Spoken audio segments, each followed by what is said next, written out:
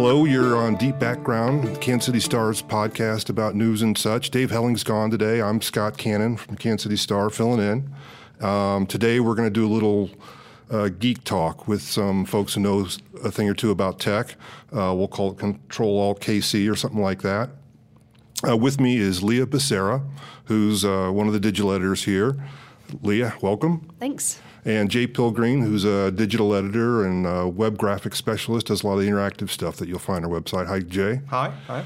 And we're going to talk a little bit about tech stuff. And to kick things off, we'll talk to Leah a little bit about where she was last week in Vegas. Probably not so much playing the slots, but maybe playing with robots, right? Yeah, I only gambled once, and that was this most recent time that I went there. But Did you win? I did. I walked away with like $28. All right. Winning big. Cash. I was there for CES, which is a huge electronic show that they have there each year. And a lot of companies bring their latest and greatest technology, and some companies even do some announcements. So I went to Samsung and Sony's press conferences while I was there. A couple auto manufacturers like to announce concept cars there too, so like Toyota, Hyundai, things like that.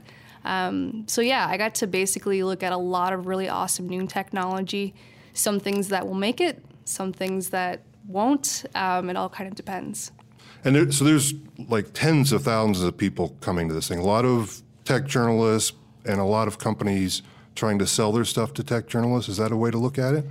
They're trying to get headline attention, I think is the way to look at it. So there's a lot of startups at CES too, and they're trying to get some attention, trying to get people to eventually buy their products. But there's also companies like trying out concept technologies where they're just trying to see what people's impressions of that device is. So Razer, a gaming laptop company, came out with like a concept laptop there too, where it's essentially a gaming laptop, but it has 3 screens.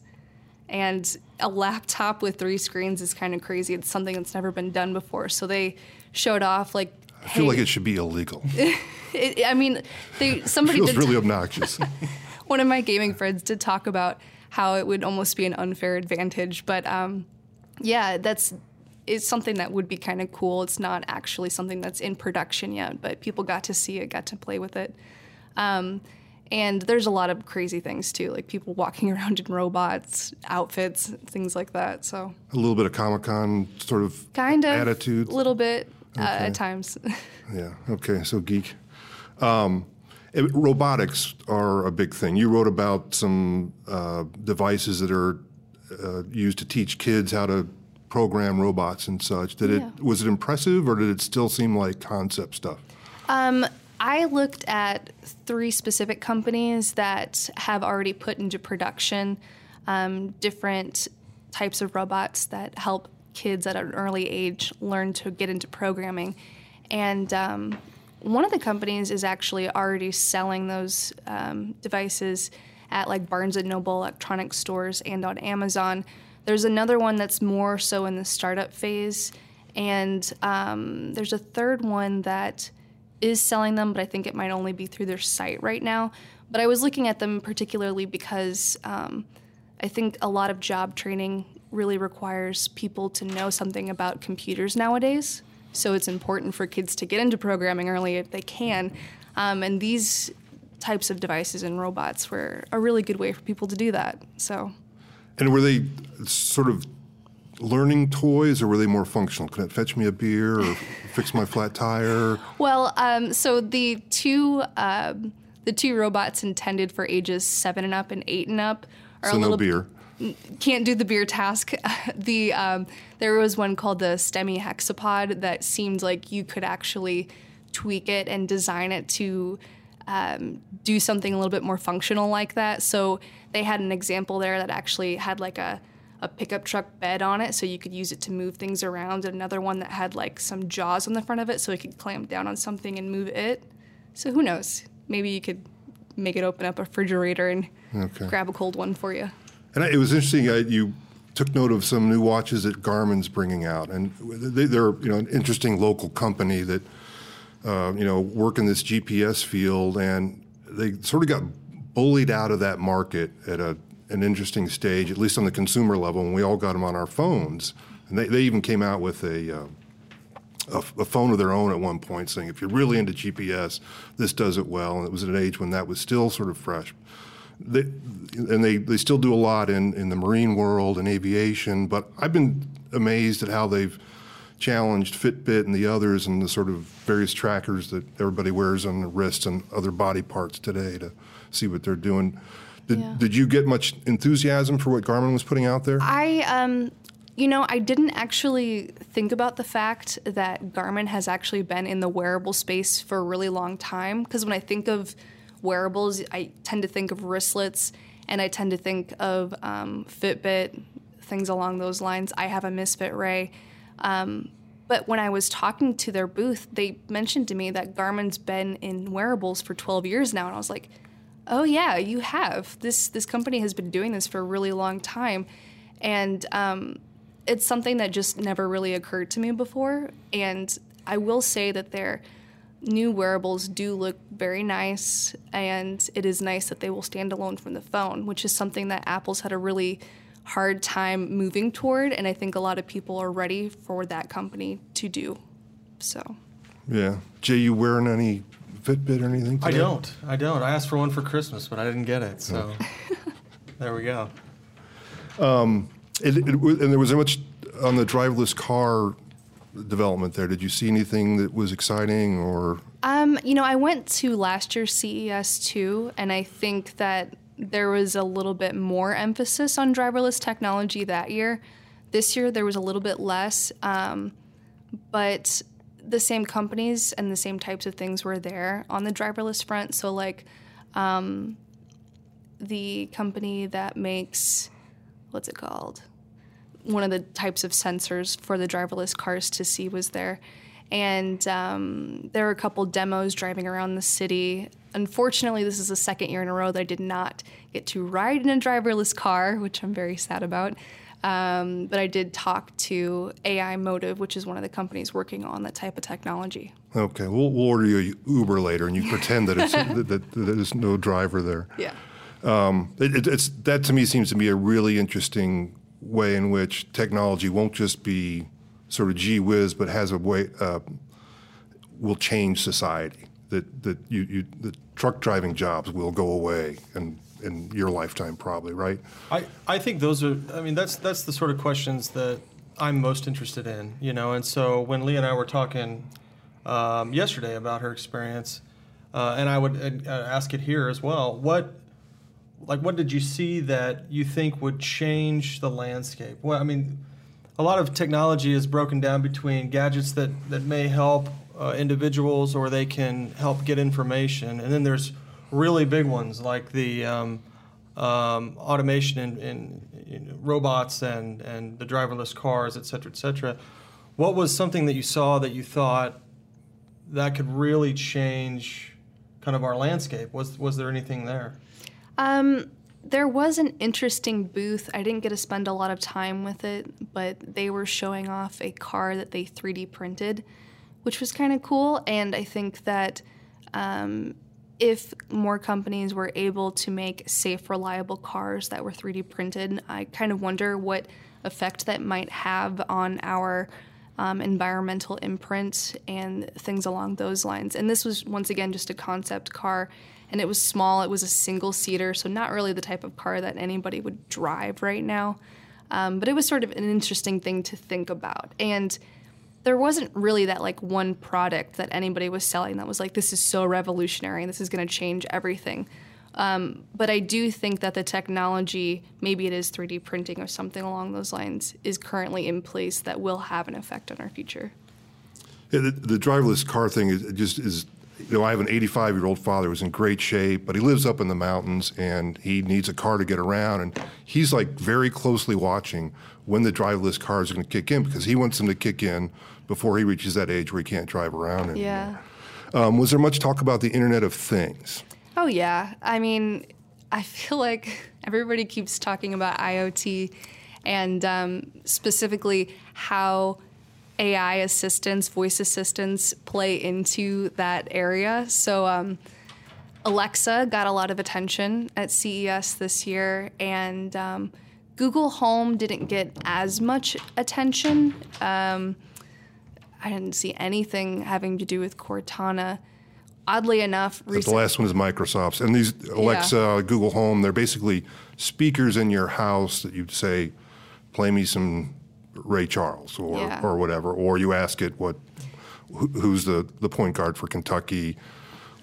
You're able to talk to them. I did a story a couple of weeks ago when there was the Alexa case down in Arkansas where investigators are wondering if Alexa might have overheard something that would play into a murder case. Mm-hmm. And it was interesting to get into it and talking to some of the computer scientists and such. And there's real anxiety among some of those people about the privacy issues. And one guy, pointed me, I'm an Android user, and I have an Android phone, and if you want to ask an Android phone something, you say, okay, Google, and it starts to listen and begins to answer your question the same way Siri does. I went and looked in my Google account, and there were, I could see where the point guard question came up because that was one of the ones that I had in there. But there were also just snippets of my life, little 2-3 second bits of conversation where my phone had misheard something I said that thought was okay Google, and it was listening in. And so these people are talking about the privacy implications of that. Jay, are you worried? How protective of your privacy? We got a Google Home when they came out, and I like it. But and the prosecutors will like it when you off your wife. They will indeed. Normally, I'm not concerned all that much with some of the privacy issues. I don't feel like I do anything bad. So what are you gonna, what is a person gonna know? But having said that, like you said, I went through my Google history, and when it's you, it's one thing. But the fascinating thing was that my daughter had recorded a bunch of requests as well, and so it was her voice that I could hear playing, and it was fascinating. You could see what the Google Home interpreted that she said, which was nothing what she said. And when I listened to it, I understand how the Google Home heard it, and I know my daughter's speech, so I know what she said. But it does raise a little interesting question, and we'll hear it go off randomly. So I think, in the story that you wrote, it is possible that there's little random snippets getting picked up because we'll hear the bell ding just while we're talking, or the TV will kick it on, or whatever else. Personally, I'm not too concerned about it. I like the convenience, but it is definitely a trade, and you have to make that conscious choice of trading some of that convenience for a little bit of that privacy. Right, and the more you share with it, the better it performs for you. So it's sort of constant dilemma. And we've seen all through this digital age, if you will, that people time and again will give up their data for stuff, for performance. They're glad, maybe not glad or not even aware of it, but they will surrender stuff for data miners in return for an email account like Gmail, or for a device in the home that can play the right song at the right time. How good is the Google Home, and does it respond to your command? Because it's an interesting dilemma that the voice recognition has got significantly better just in the last 2 years, really. But I find that if it doesn't work the first time, then it's like, hell with this. I've experienced a little frustration. Sometimes it won't hear me issue the get started command, but it's pretty good. The thing that I find most interesting about it is that when I first got the thing, I wanted to talk to it like a person. And I would say please and make these long statements, and it would get confused. And so one of the things I find most fascinating is that if you're just cold to it, almost like Star Trek cold to it, it always gets it right. So, you can't say, could you please turn the volume up? You just have to say volume up.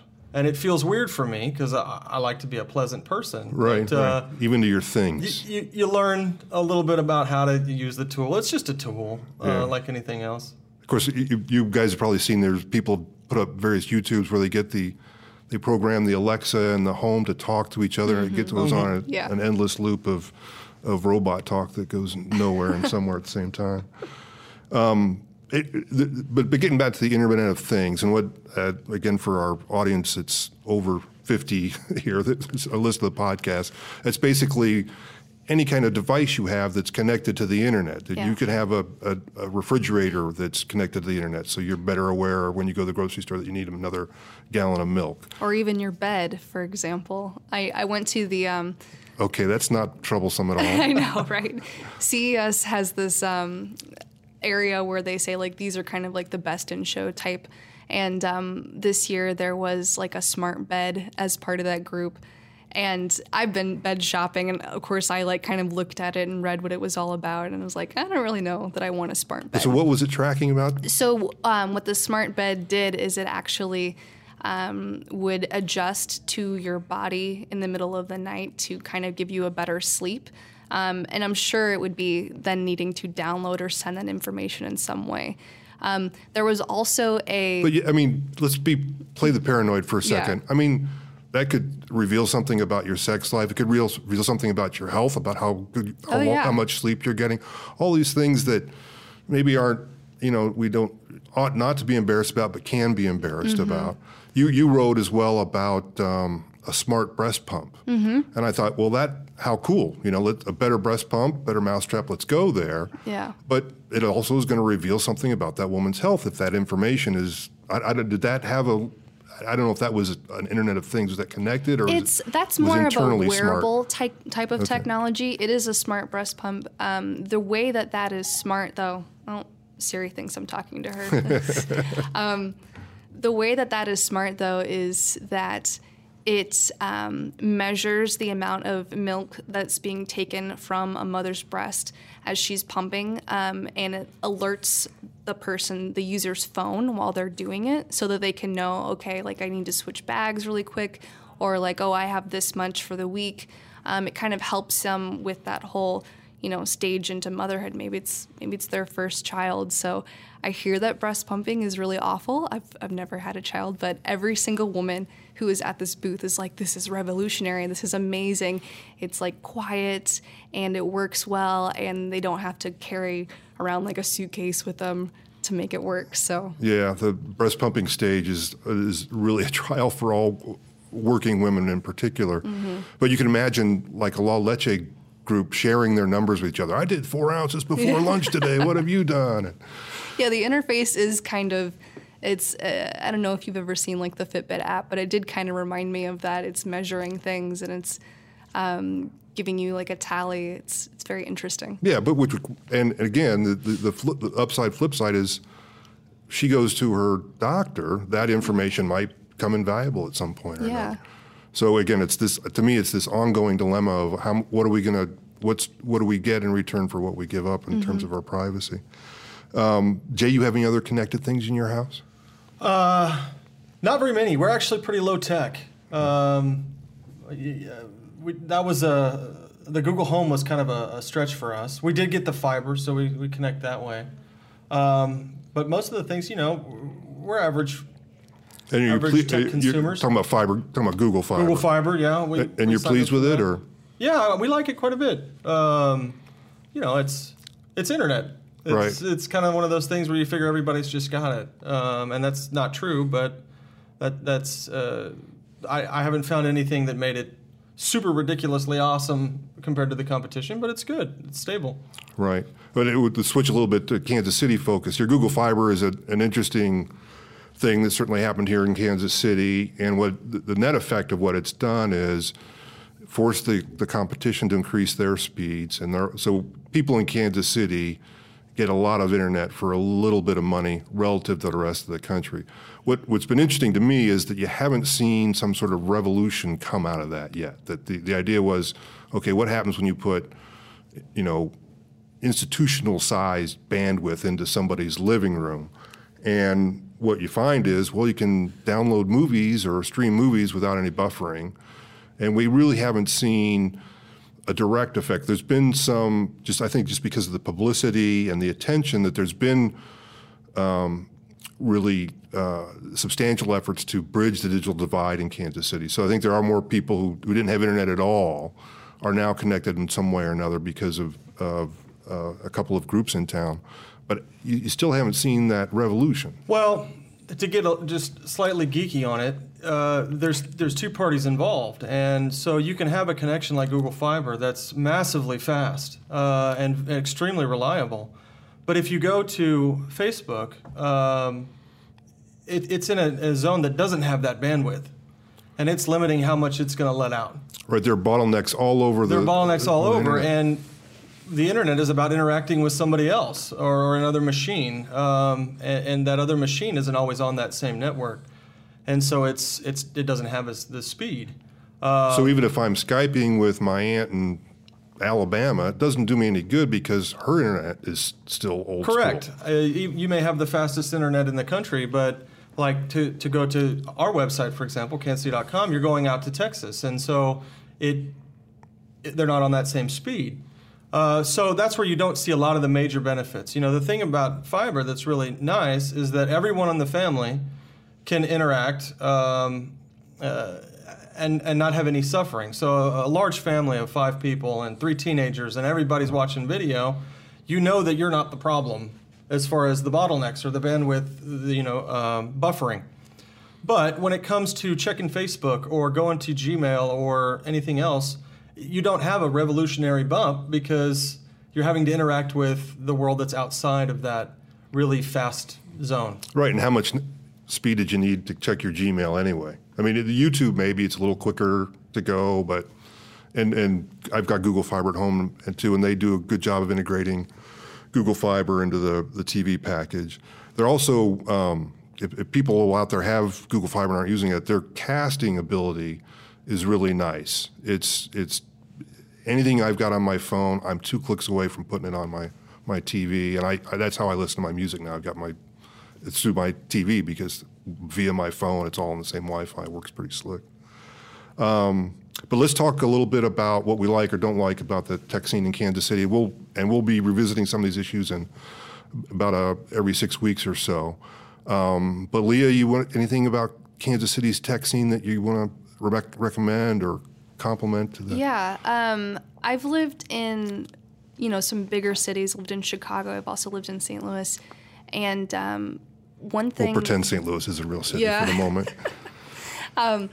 I love Kansas City. I moved here in July, and one of the things that I love so much about it, and I think tech firms will, if they haven't already figured this out, will appreciate, is how relatively inexpensive it is to live here, and how much it still really is and feels like it is a bigger city. And you get like all the food and entertainment things to go along with that. And, right now we also have a plethora of space for these businesses to move into. So it seems like an opportune moment to really strike if a company were thinking about coming into this type of space. Jay, what about you? You recommend something in tech in Kansas City? Coming from the perspective of a programmer that's been doing it for about 10 years, Kansas City I have found to be really inviting, much like it's the same with the artists that we support and get a lot of praise for. The city government has given some incentives for startups, and at the same time you have very large companies that are absorbing a lot of programming people. So it's I think they're doing a good job of building that community, and over time, hopefully the education comes in and the people that are working there are teaching their kids, and then you start to get a little bit of a larger community. But it takes a while. For the infancy, I think Kansas City's doing a great job for this size market. Yeah. All right. Well, mine's a little less thoughtful and a little more just handy. I'm recommending people go to their library for geek stuff. I have library cards to both the Mid-Continent Library and the Kansas City Library. They're both legit. As a result, I get 5 downloads each of a song through Freegal. It's a great deal. You get 5, and you also get unlimited streaming of music. The catalog isn't absolutely robust. It's great for oldies and has some current stuff, but it's a good way to fill out your your collection, and they're $5. You get to keep them. It's free, legal, Freegal. And they also have Hoopla, which you sort of check out an album for a couple of weeks, and that will fill in some of the gaps in the catalog that Freegal doesn't cover. The Olathe and Johnson County libraries don't offer this. They've found that a relatively few, so every time I get one of these free downloads, of course it's not really free. The library has to pay some royalty to Freegal. Johnson County, I think, or Olathe, or maybe both, experimented with Freegal, and they decided too few people were taking advantage of it. So Scott Cannon's getting all his songs, and everybody else is subsidizing his music collection. They use another service it's a streaming service, and it's more sort of focused on classical music. So you've got to be a little more highfalutin. But reach out to your library if you want music. It's there, and they all have great CD collections, and you can go online, reserve them. They'll tell you when they'll send you an email when it's sitting there for you at the library. So go for that. So let's go negative a little bit. Leah, what's wrong with Kansas City and tech?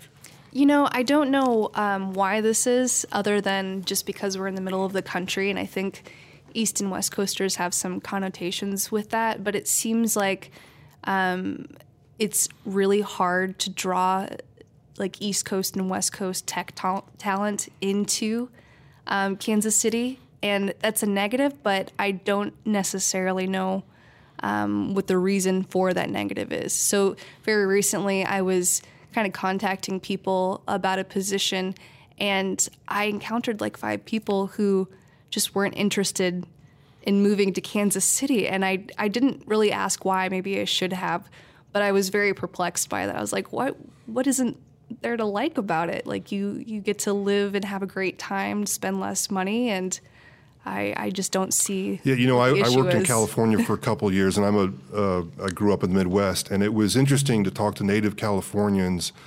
It was not something they could. It was like telling them to move to Siberia. Yeah, I mean, we don't have an ocean, we don't have mountains. The weather is kind of lousy, right? It's either kind of too cold or too hot, and the spring and fall always seems too short. Mm-hmm. But it's interesting, you'd think in this digital age when you can be anywhere that there'd be a lot of people thinking exactly, well, it's cheap in Kansas City. Yeah.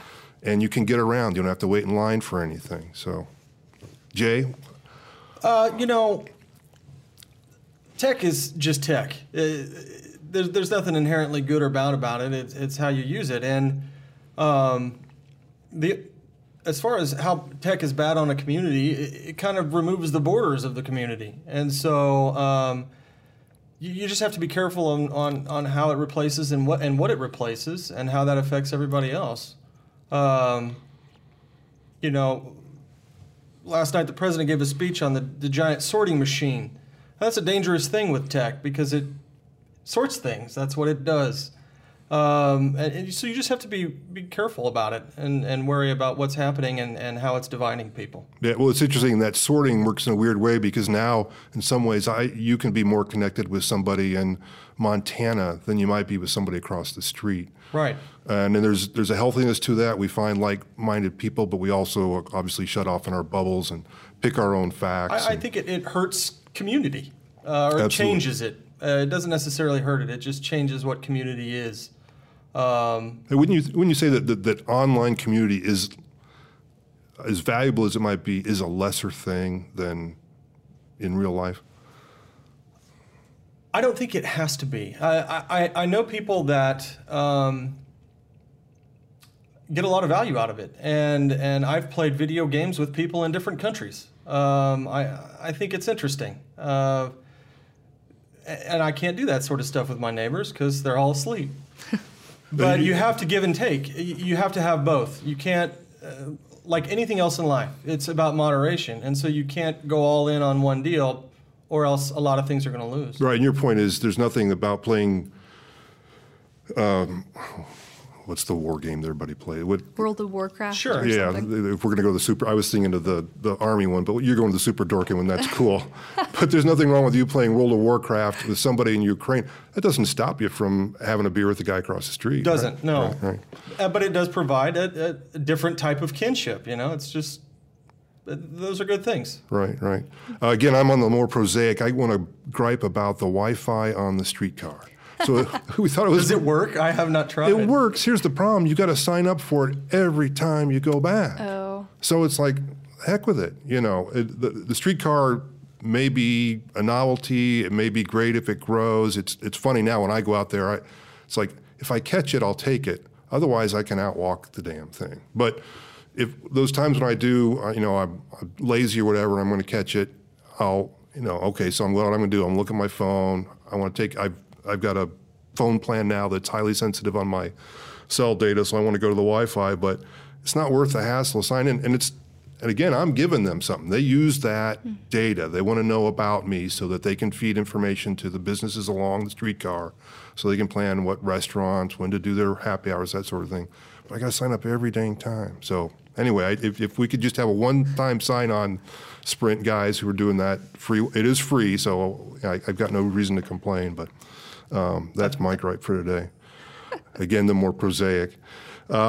Well, listen, thanks for talking tech with us, guys. Hope we can come back again in a couple of weeks. And for anybody out there that's still listening at the end of this long conversation, please subscribe, maybe give us a review, tell your neighbors so you can complain with them about the work we do. Just as long as you listen and click on us, we're grateful.